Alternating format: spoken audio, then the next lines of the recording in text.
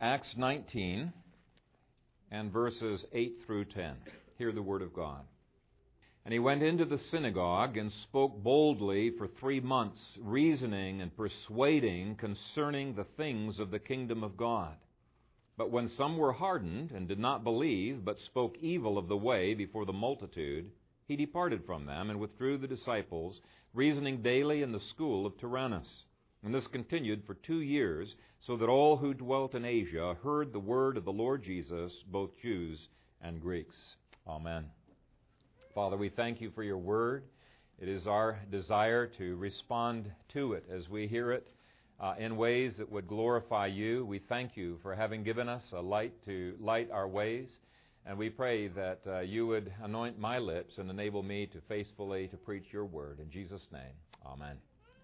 You may be seated. There was a little boy who was asked by his mother after he had been to Sunday school class what he had been taught, or at least so the story goes. And the boy thought for a minute, and he said, well, we learned about Moses. Moses went behind the enemy lines, rescued the Israelites, and went over to the Red Sea. When he got to the Red Sea, he built a pontoon bridge over the Red Sea, and they crossed over. And then he saw the enemy coming in their tanks, and so he had to get on his walkie-talkie and call headquarters, and they sent dive bombers and blew up the bridge, and then the Israelites went on. And the mother said, now, son, you shouldn't be making up stories like that. It didn't really happen that way. And he said, well, if you heard what the teacher said really went on, you would not believe that. And obviously, that is an apocryphal story, a made-up story, but we many times make up stories of our own to try to explain in terms that we can understand what goes on in the Scripture and what goes on in the lives of other people. We hear of others who have had a total victory over sins that we have struggled with, and we become skeptical and we think, could that really be happening in their lives? It seems like it's too difficult for it to happen to me. Or we might hear stories that go on in China and Africa and South America about supernatural events and miracles and healings and demons being cast out. And people are skeptical, and they come up with their own story of the advancement of Christ's kingdom, and it usually just involves what our human efforts can achieve, our planning and our programs. And the end result is much the same. Not as crass as what this boy came up with and his definition of how the kingdom went, with dive bombers and things like that. But it's just what human flesh can accomplish, and it's not the story of the kingdom that the Scripture portrays. This whole chapter is a marvelous testament to the advancement of Christ's kingdom, from beginning to end. And the verses we're going to look at are really just a brief summary of that advance. And I'm sure there were times that were boring, and there were times that were not so boring as Paul advanced the kingdom as an administrator under the Lord Jesus Christ. But it all begins in verse 1.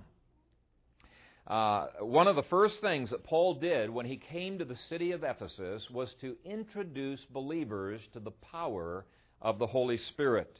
We looked at that last week in verses 1 through 7. What I want to say is that Luke's introduction here, his description of that infilling of the Holy Spirit, is not simply a symbol that is absent of continuing meaning in our lives. There are some people who say, well, yeah, there was a Pentecost in Acts chapter 2 that included the Jews, and then there was a Pentecost later on in Acts chapter 8 that included the Samaritans, and then there was a Pentecost that included the Gentiles in Cornelius' house. They don't quite know what to do with this because there's not another category to include, but they say this has got to be a once-and-for-all, never-repeatable event as well. But Luke is doing something here. He is thematically connecting the first 7 verses with everything else that is going on in this chapter to indicate that the advancement of the kingdom cannot be achieved simply with human ingenuity and with human power. Instead, he wants us to understand that the prayer for the filling of the Holy Spirit was the prelude to overcoming the deadness of that synagogue. Verses 8 through 10, which is what we're going to look at today.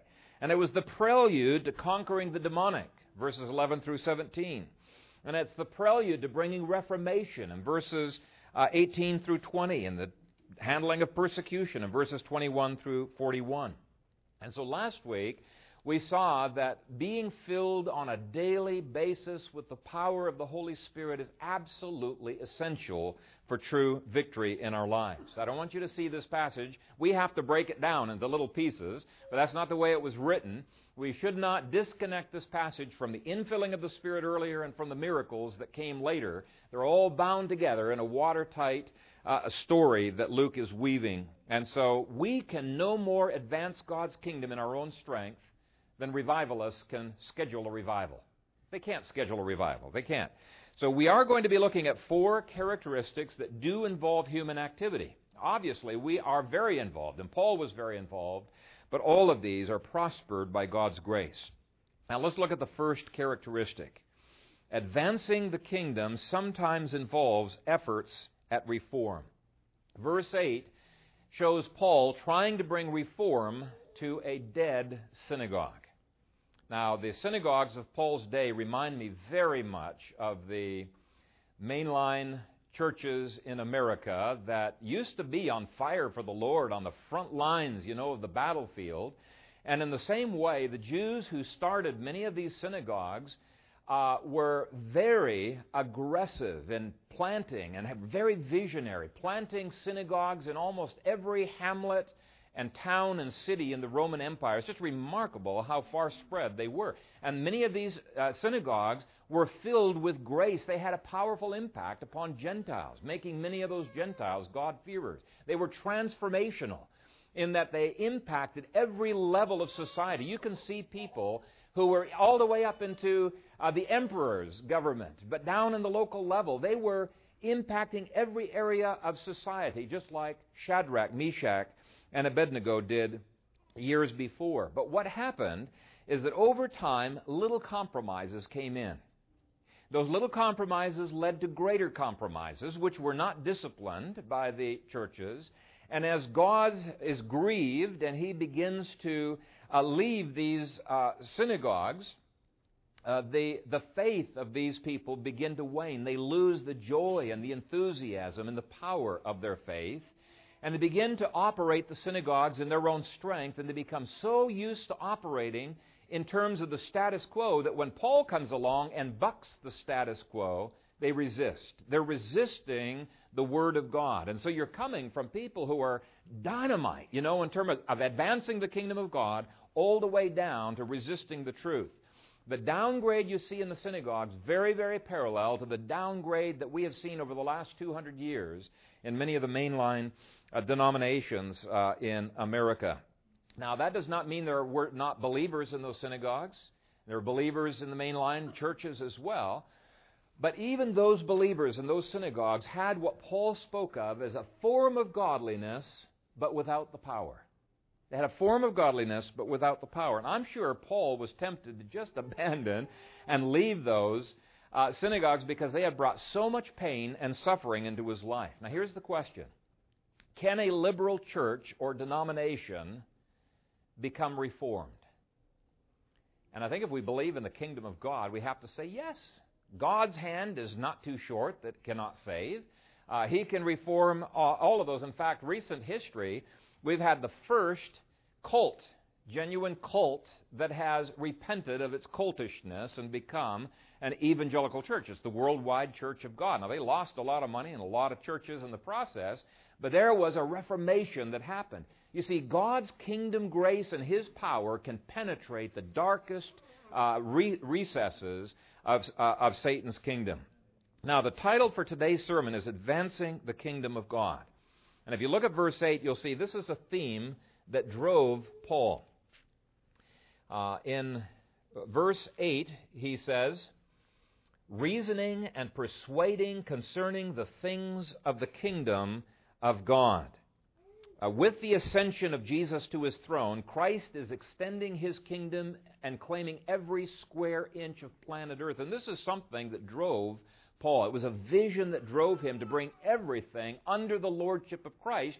Here are synagogues which are rejecting the lordship of Christ, and so that cannot go unanswered and unchallenged. And so Paul is addressing the synagogues. Without Christ, they have no power. I grew up in Ethiopia, and we had to study a little bit of the history of Ethiopia. And one of the stories that I was kind of humored about when I first heard it was about the Emperor Menelik. He was before Haile Selassie. He ruled from 1899, I believe it was, till 1913. And he heard about this remarkable device that helped harden criminals and to put a stop to their criminality. It was called the electric chair. And he purchased one of these electric chairs and was very disappointed. It didn't work. It had no electricity in in Ethiopia. And not wanting to, just abandon this elaborate purchase that he made, he turned it into his throne. And so his throne was an electric chair. Now, I probably should check the validity of that story, but that's what we were told is what he had done. But I thought, that is a perfect symbol of what goes on in so many Christians' lives. They don't have the power of the Holy Spirit, but they are boldly holding on to the form. Okay? They talk about the kingdom of God. They write books about the kingdom. Kingdom, this wonderful, wonderful theology, but they lack the power of the kingdom. In fact, they're nervous about the power of the kingdom of God. Over and over in the Gospels, the kingdom is connected to things like healings and casting out of demons. And they say, ooh, that power switch we're not comfortable with. Let's not go there. Listen to what Matthew 12, verse 28 says about the kingdom. This is Jesus speaking. He says, if I cast out demons by the Spirit of God, surely the kingdom of God has come upon you. He connects the two. And throughout the book of Acts, the message of the apostles was the message of the kingdom. In fact, that's the last verse of Acts 28, and the very last verse says that Paul dwelt there 2 whole years, preaching the kingdom of God and teaching the things which concern the Lord Jesus Christ with all confidence, no one forbidding him. The message of Acts, from the first chapter through to the last chapter, is the advancement of the powerful kingdom of the Lord Jesus Christ. And as Paul was a part of that process, people are rescued out of darkness. They're rescued from deadness of their religion, even if they are genuine believers. They are given power in terms of healings and miracles, casting out of demons. They turn culture upside down. Lord willing, in a later sermon, we're going to be seeing how Ephesus was indeed turned upside down in terms of its culture. But Paul starts in a very tough place, the synagogue. These were the people who had run Paul out of town, stoned him, gotten him into trouble in so many cities before, and it took faith to seek to reform another synagogue when he has had a history of failure after failure in reforming synagogues. Now, there were some synagogues that were completely made Christian and were reformed, but most of them just really opposed him and resisted him. And so it took real faith for him to be able to try to do this again. What usually happened is he went from reforming, which didn't work, into sheep rescuing venture. But why did Paul go ahead and do this, even though he knew this is a dangerous thing to do, to try to bring reform to the synagogues? Well, whether or not God prospered, Paul knew Christ had called him to make this as at least part of his ministry, and he knew God would, in his own way, connect the dots. Now, this has been interesting to me because many years ago, God, I believe, clearly called me to at least part of my ministry to be involved in reformation of the evangelical church at large, which is in great need of reformation. Now, what's happened has sometimes been discouraging. You'll get pastors who they start getting excited about the Reformed faith and reading different books, and then they get shoved out of their congregation. They got to go to another city, and I'm hoping a whole church will come and be reformed. But you never know the impact that you might have as you share with people a scripture or an email. I have been recently receiving emails from people who have been reading some of the literature that I've posted on Biblical Blueprint's website. Some of these people have had their eyes completely opened, but there's been others, it's been very interesting, they've not had their eyes opened, they want to debate me on their forums. And Roman Catholic forums and Greek Orthodox forums, others like that. So on my time off, I've been writing and debating with some of these people, And the interesting thing is, these people are trying to convince me, but in the process, they've opened up hundreds of others who are viewing these emails, and I'm getting letters from them. Thank you so much for coming on this forum. This is the first time I've ever heard, about some of these doctrines. And so you never know how a word, an email, a book that you've lent out to other people could have an impact in their lives. I think of the discouragement of one German evangelist. He must have been discouraged when he saw somebody that he'd given an evangelistic tract to just crumple it up and throw it on the ground. Probably never did find out what impact that had later on, but we know, because we got a little bit of the providential history on it, we know what happened. After one of Hitler's bodyguards by the name of Kurt Wagner picked up that crumpled piece of paper, this was right after Hitler had committed suicide, and he was going to commit suicide too, but he said, I'm going to have one more coffee before I commit suicide. Who knows why he was going to have a coffee, but on the way to get his coffee, he saw this crumpled up piece of paper. He picked it up, just casually reading it, and a line struck him, and he could not put it down. He read that evangelistic tract from beginning to end. He immediately was so convicted of his sins that he went to a pastor, and he was turned from a hardened man into a man saved by God's grace. You never know the impact. God knows how to connect these dots that we are just a part of. Verse 8 says this is what was happening to the Jews there. God was sovereignly connecting dots. And he went into the synagogue and spoke boldly. Now, what is needed? If we are going to be prospered and bringing reformation to churches that have become dead, what is going to be required? We've already seen it requires faith.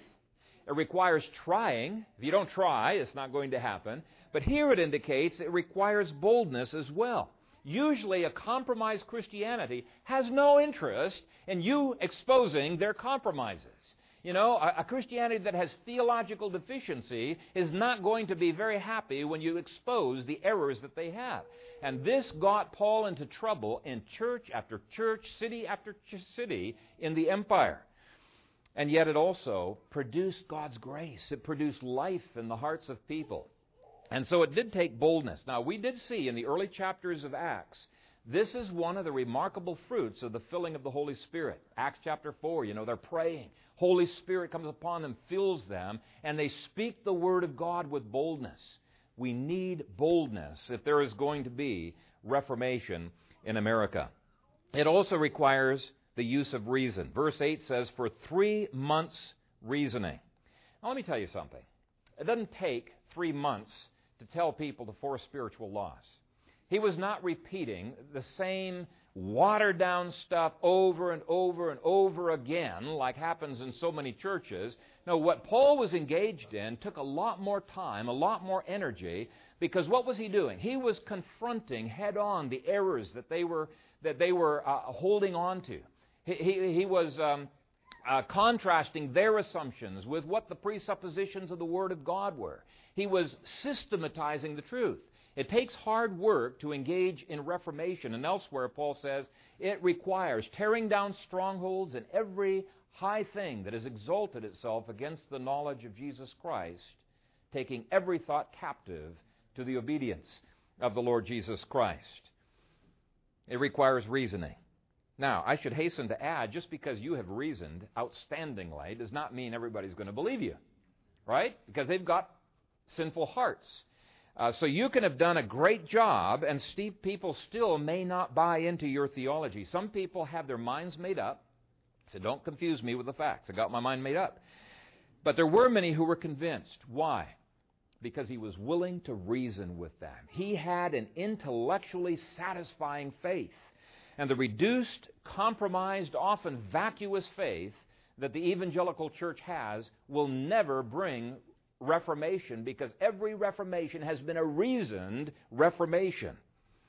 But verse 8 goes on to indicate that Paul is calling for change as well. This is not purely academic. The word persuading in verse 8 contains the idea of obedience in it. Here's how the dictionary defines it.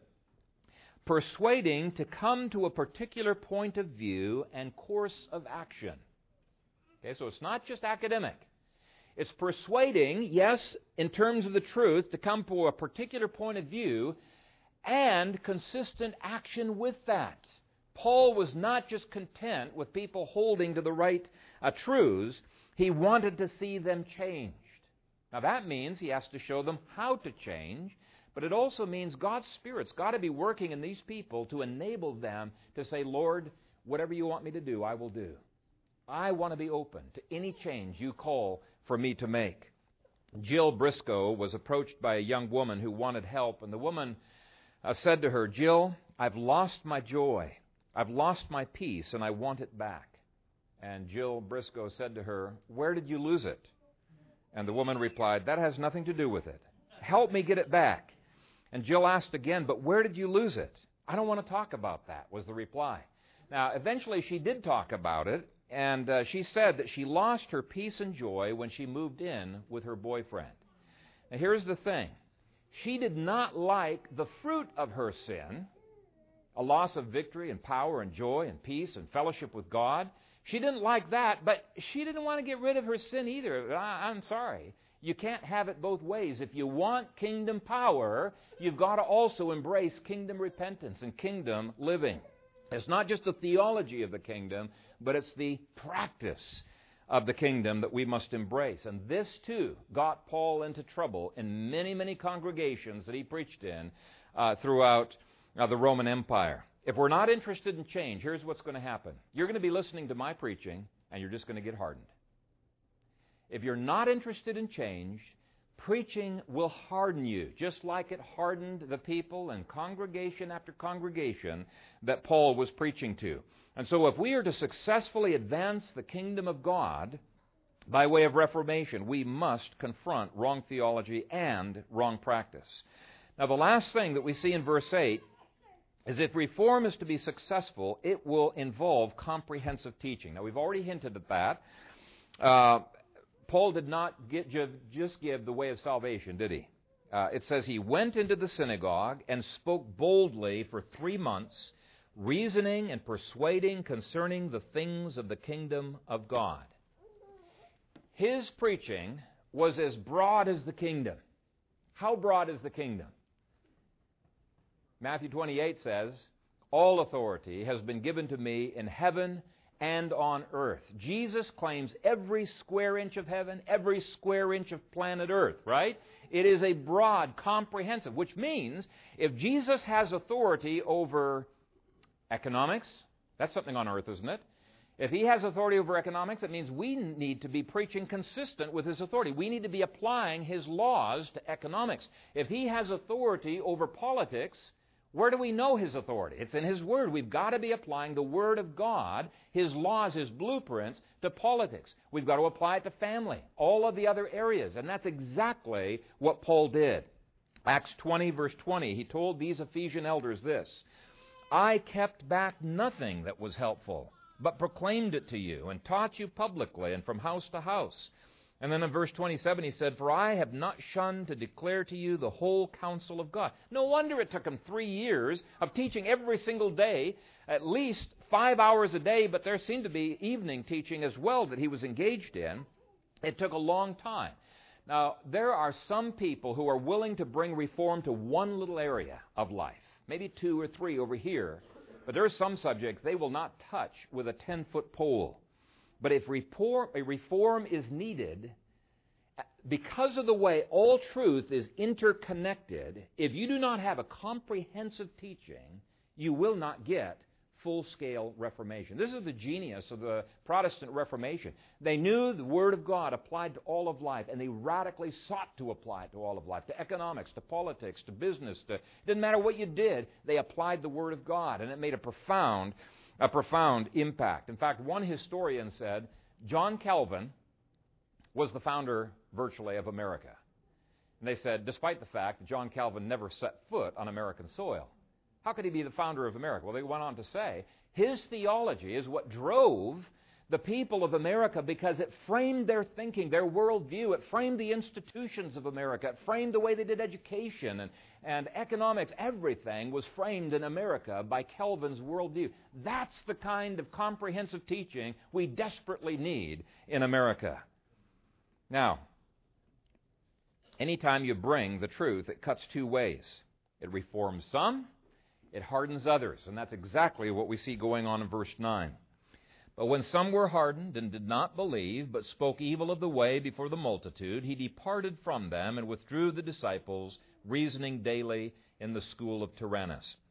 Now, some people would call this sheep stealing. Paul would no doubt call it sheep rescuing. Okay? He knew they needed to be rescued. There is a document called Evangelicals and Catholics Together, and it blasts us evangelicals for sheep stealing from Rome.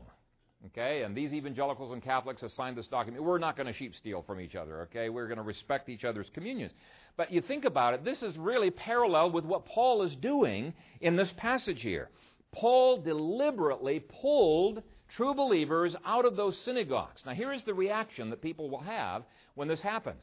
They will say, oh, you can't be taking believers out of those congregations. That's going to make those congregations even weaker.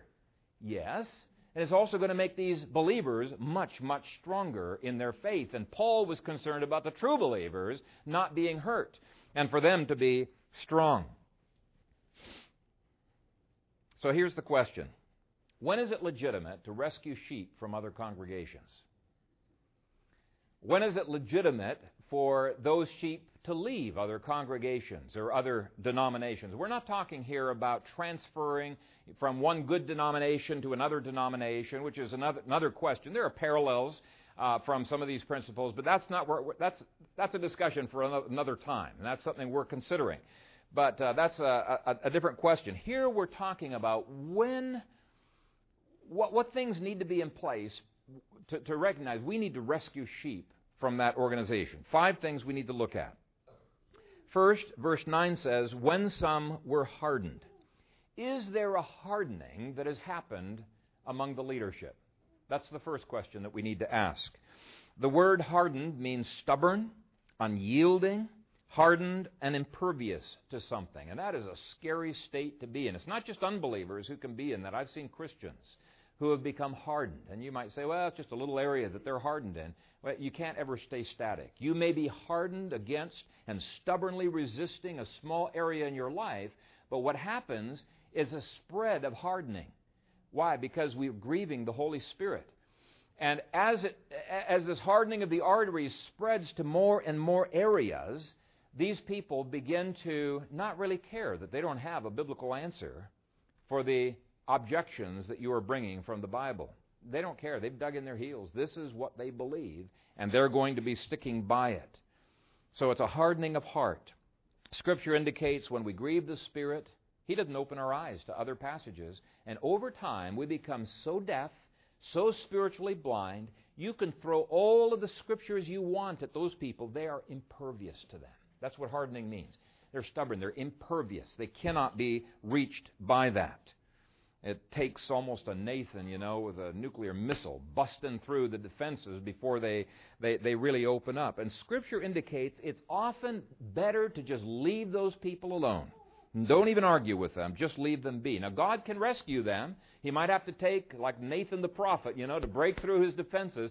But for the average person, it's better to just leave. And again, does this mean that none of them that were left in that synagogue were believers? No, not necessarily. Again, let me give you some scriptures that indicate even believers can get so hardened that they are insensitive to the Spirit, and they will get progressively more hardened if they don't repent. Mark 16, verse 14. Jesus spoke to his disciples of their hardness of heart. He said this, He appeared to the 11 as they sat at the table, and He rebuked their unbelief and hardness of heart. Same word there, their hardness of heart, because they did not believe those who had seen Him after He had risen. So they were stubborn in their unbelief. Hebrews 3:8, the writer warns believers, do not harden your hearts as in the rebellion, in the day of the trial in the wilderness. Same Greek word, and he's addressing believers. A few verses later he says, beware, brethren. So they're fellow believers. Beware, brethren, lest there be in any of you an evil heart of unbelief and departing from the living God, but exhort one another daily while it is called today, lest any of you be hardened through the deceitfulness of sin. For we have become partakers of Christ if we hold the beginning of our confidence steadfast to the end. Now that's the kind of hardness of heart Paul was preaching against under point 1. God can change that hardness. He can penetrate. He can pierce through. And he was doing exactly that under point number 1. But when a church or a denomination has had numerous testimonies brought against it, and they remain stubborn even in the face of overwhelming evidence, it becomes better to just leave. It does not make any sense for people to stay in the PCUSA or in the Methodist Church. Paul would say, you're wasting your time if you're trying to reform them. Get out. Yes, God can reform, but He can reform from the outside. Doesn't have to be from the inside. But He would say, come out of her, my people, lest you share in her sins. Why? You can become corrupted with those that you are covenanted with, lest you share in her sins and receive of her plagues. Now, the next criteria is failure to believe the Word of God. But when some were hardened and did not believe. Now, here's an interesting question. Did not believe what? How much did they not believe? These Jews in the first century obviously had a lot of doctrine in common with Paul's. One of the reasons he started at the synagogue level, they believed the Scriptures were the inerrant Word of God. They believed in a recent creation. They believed in a day of judgment, a resurrection. There were a lot of conservative doctrines that they held on to, but there were some fundamental doctrines that they stubbornly refused to believe. Why? It was difficult for them to change. It would have made them in trouble with some of their neighbors. So Paul, despite the fact that there was overwhelming evidence that he was throwing at them, they refused to believe. Third criteria is that the person or group has started actively opposing the truth. So we're not just talking about ignorance here or about lack of understanding or confusion over the doctrine. That's a totally different issue. We're talking about an active, deliberate resistance to the truth. Verse 9 says, but spoke evil of the way. So this is an undermining of the Scripture. Now, I've got this happening in one group that I've been ministering to. Most of the group are receptive, but there is one person there who very brilliantly but obstinately does everything he can to keep people from believing fundamental doctrines of the Bible, like the inerrancy of the Scripture. But he does so in such a clever way, he comes across looking like the hero, you know. We should not engage in idolatry and bibliolatry, you know, and worshiping the Bible. We need to be worshiping God, and that's what the Scripture is directing us to. And he's very brilliant in the way in which he undermines the Scripture. But as I've been interacting with these people, there are others who are beginning for the first time to recognize this guy is a liberal. He really is a liberal. They had not realized that at all. And so the debate, as per point 1, has been helpful. It's flushed out the bad guys. It's revealed who is open to the truth. And it's my prayer many of these people would leave their liberal denominations. Now, the fourth criteria for knowing when to rescue sheep out of a church is when the leaders of the church publicly oppose the truth of the Word. This is not just a private disagreement with Paul. They made a public stand, which means they had their pride hanging on this, making it even more unlikely they're going to change. It says, but spoke evil of the way before the multitude. They're trying to persuade everyone of their error. Now again, it doesn't mean that they can't change. But when churches publicly repudiate sound doctrine, they make it hard for others to believe sound doctrine, it's one of 5 indicators it may be time to leave. The fifth criteria is a bit subjective, but it's giving enough time to make it evident that change won't happen. Paul did not make a snap decision after 1 or 2 days of dialoguing with these people, get ticked off and say, okay, we're out of here. No, he stuck with them for 3 months. 3 months. In contrast, some people stay in the PCUSA for a whole lifetime saying, well, we're hoping for some miracle of change. We want to bring reform in this denomination. And what Paul would say is it's a waste of time and it is negatively affecting you. You don't realize the degree to which you are going down. How long is sufficient time? I don't know, but I know it's not a lifetime. It's much less than that. For Paul, 3 months was sufficient to know.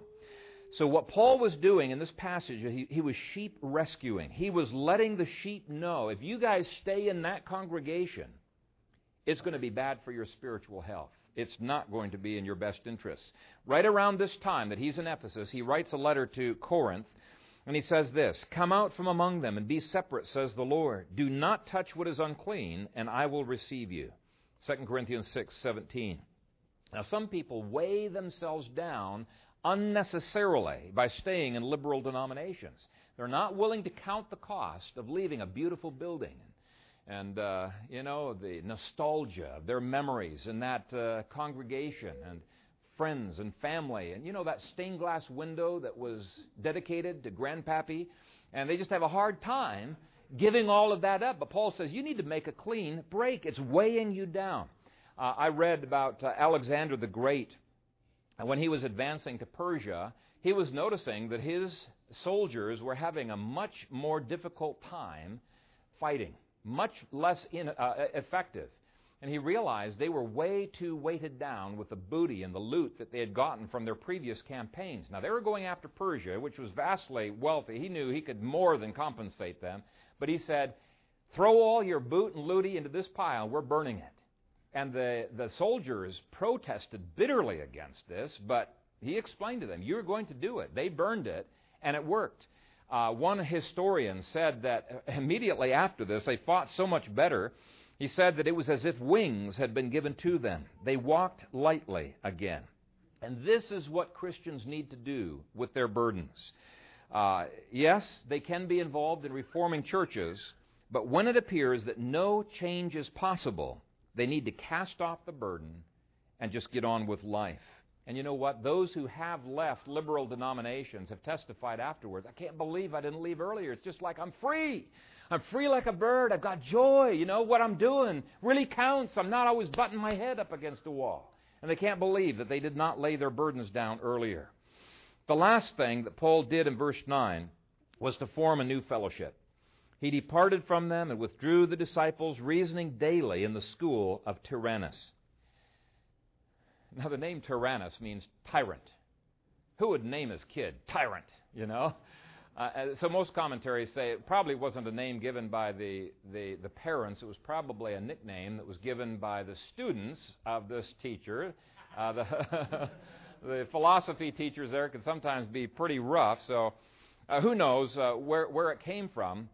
But the commentators say what's going on here is that during the time that the philosophy school, was not being used by Tyrannus, Paul was renting it. And we do have some early tradition that actually has specific information that he rented it from 11 a.m. to 4 p.m. in the afternoon. Those are the hot hours of the day. And they said that Tyrannus used the school during the cool morning, cool evening, and he let the Christians deal with it during the hot days. We don't need to assume he was a Christian. He may have become a Christian. We don't need to assume that that is true. But whatever the case, Paul found rental facilities that would accommodate daily training in the Scriptures, and out of this school would come young leaders who would totally change the face and the look of Asia, the province of Asia. You see, there is an exponential increase in their ministry once these people leave the dead synagogue and they start serving the Lord outside of it. God bless that decision. Now, the third thing, and I just want to briefly touch on this, is the intensive nature of the teaching. Advancing the kingdom of God involves intensive teaching. I've already mentioned, it's clear, he didn't just preach the gospel. He taught the things of the kingdom so extensively that it took a lot of time. Now, let's just use a little bit of math here. Verse 8 mentions the first 3 months that the disciples were taught. Verse 9 mentions the next 2 years. And then commentators assume that the rest of the chapter, there's another 9 months in there. And the reason we can come to that conclusion is that Acts 20, verse 31 says this: Therefore watch and remember that for 3 years I did not cease to warn everyone, night and day with tears. 3 years of intensive teaching of much the same people for at least 4 to 5 hours during the day.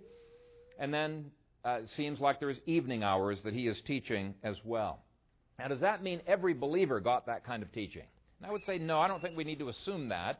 But the leaders that he was raising up got an immense amount of teaching during that period of time. And that's one of my gripes with Christianity today, is that it does not have a desire for the kind of in-depth teaching that John Calvin gave and Luther gave. I mean, they followed exactly this pattern. They needed to for people to be caught up to speed. They're not interested in having every thought taken captive to Christ. But you know what? It is worthwhile. A direct result of this intensive teaching was the success of the gospel throughout the province of Asia in verse 10. See, Daniel 11, verse 32 says, those who know their God can do great exploits.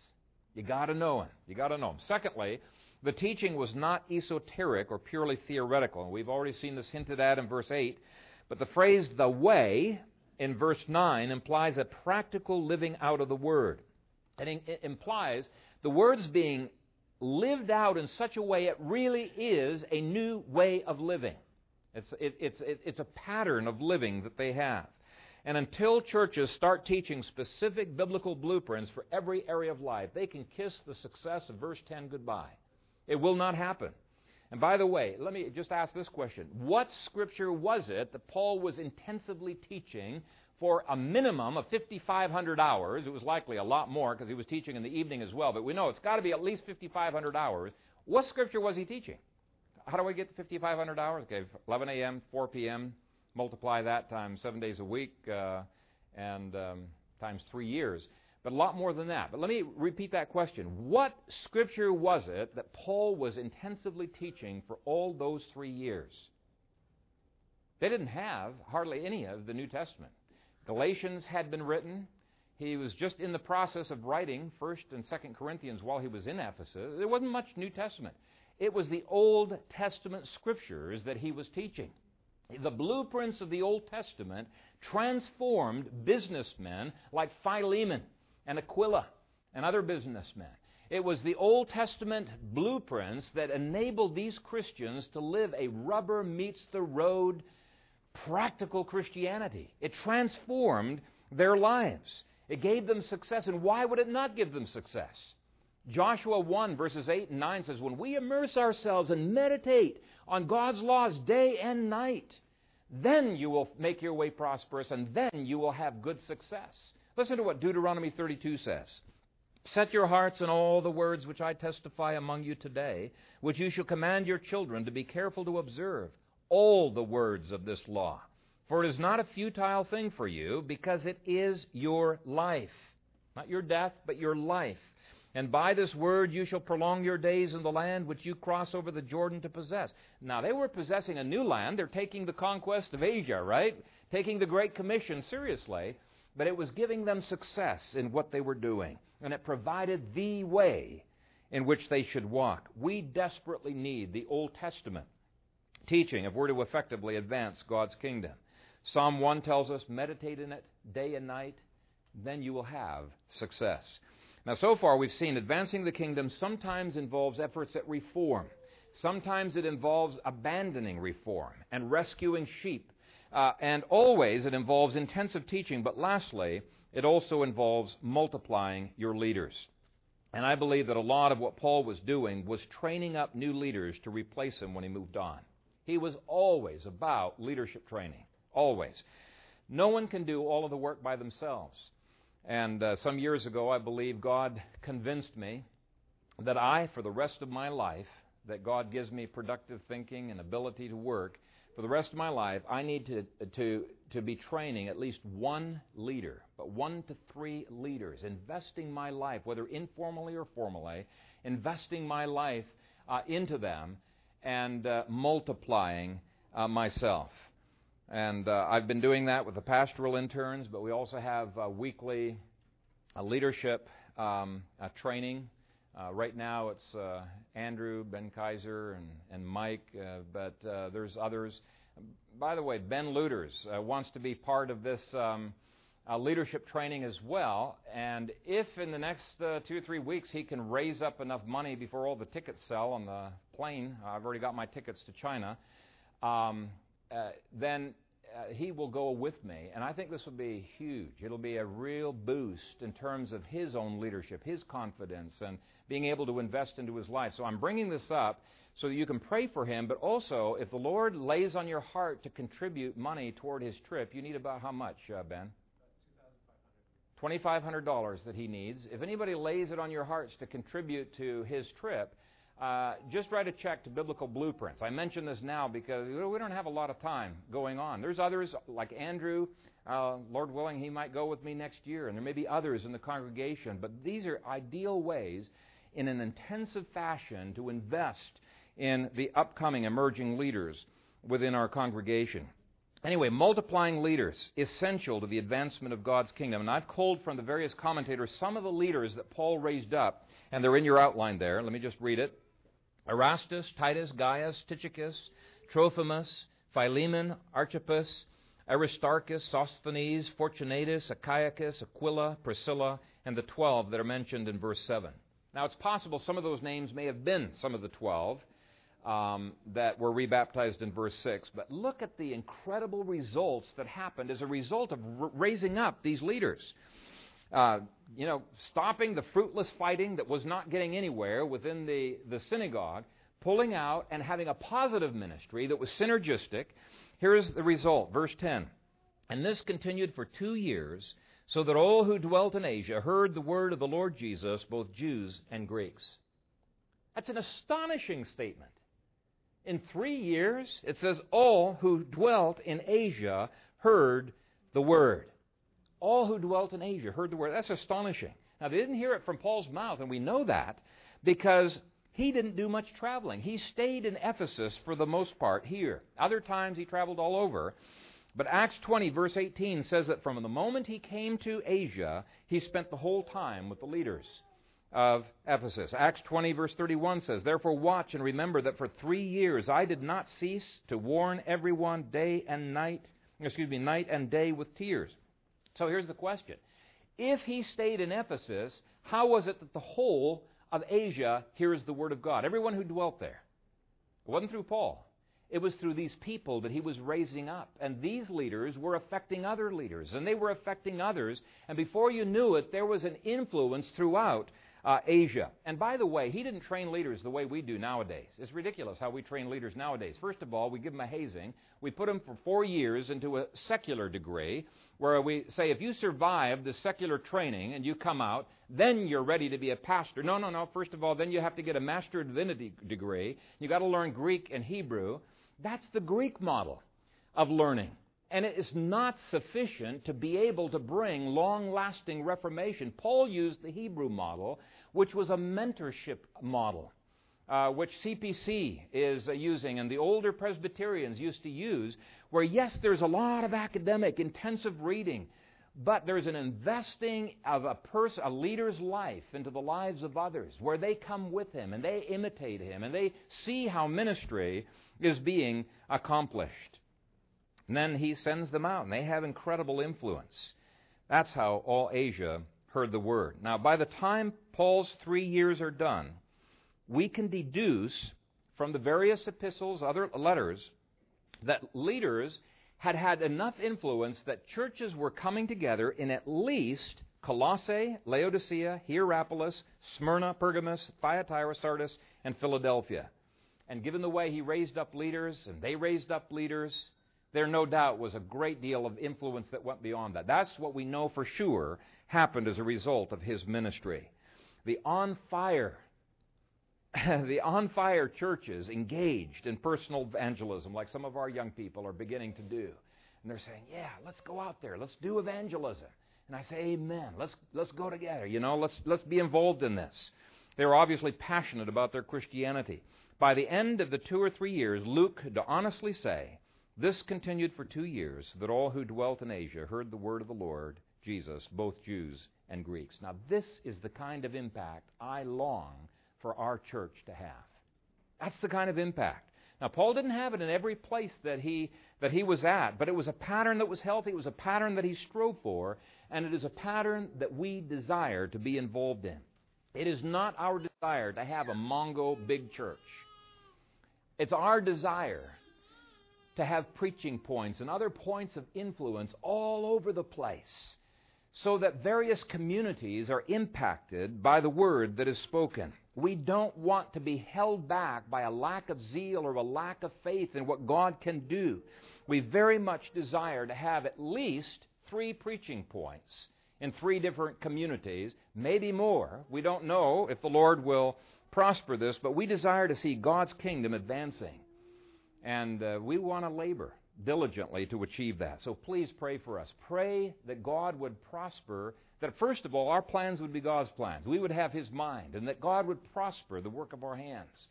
and make us successful in this. And pray that when opposition comes from Satan, as it surely will, as it did in this chapter, we would have the power of the Spirit to resist the satanic. And pray that when people start resisting us, as they resisted Paul in this chapter, we would not become bitter. We would not be overcome, but instead we would overcome evil with good. We would constantly be investing good and love into the lives of other people. Paul had a lot of opposition during the 3 years he was in Ephesus. In fact, in 1 Corinthians 15, writing from Ephesus here, he says this, "In danger every hour, I die daily. I fought with wild beasts at Ephesus." It appears that Paul had sometime during this period been thrown into a colosseum to fight the wild beasts, and this puny little man somehow had fought them and succeeded. It's probably one of the unusual miracles that's mentioned in verse 11. The point is, life is not always hunky-dory. Okay? 2 Corinthians 1, he said, "For we do not want you to be unaware, brethren, of our affliction which came to us in Asia, that we were that we were burdened excessively beyond our strength, so that we despaired even of life. Indeed, we had the sentence of death within ourselves, in order that we should not trust in ourselves, but in God who raises the dead." We should not be afraid of such pressures that we despair even of life, so long as it drives us to the Lord Jesus Christ. You know, the God who raises the dead so filled Paul with power, he gave him the energy to keep going on. He gave to Paul strength of spirit and resolve. He gave to Paul faith. He gave to him miracles and other things that we see in this chapter where Ephesus itself was beginning to be turned upside down. Now, building on last week's sermon, let's commit ourselves to advancing the kingdom of God, but not with man-made things, using the story we started with, not with pontoon bridges and walkie-talkies and tanks, not with anything related to our human ingenuity and our plans and agendas, but seeking the mind of Christ. Let's advance the kingdom of God by being filled with His Spirit.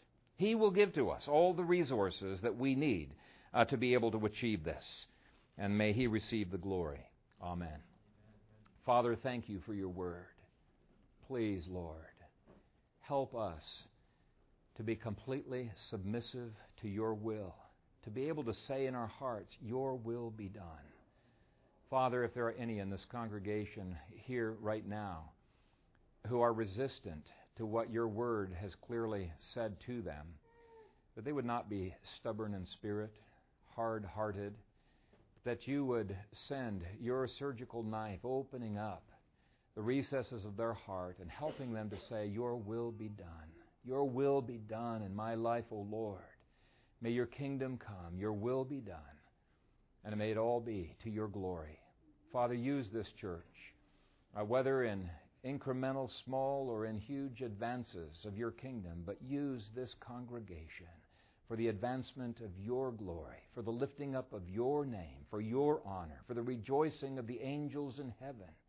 May we see souls saved. May we see congregations reformed. May we see sheep rescued. May we see, Father, Your honor being spread to the far reaches of the Midwest here. And we will bless You, Father. We will give You the glory. Thank You for the privilege that we have of serving You. In Christ's name, amen.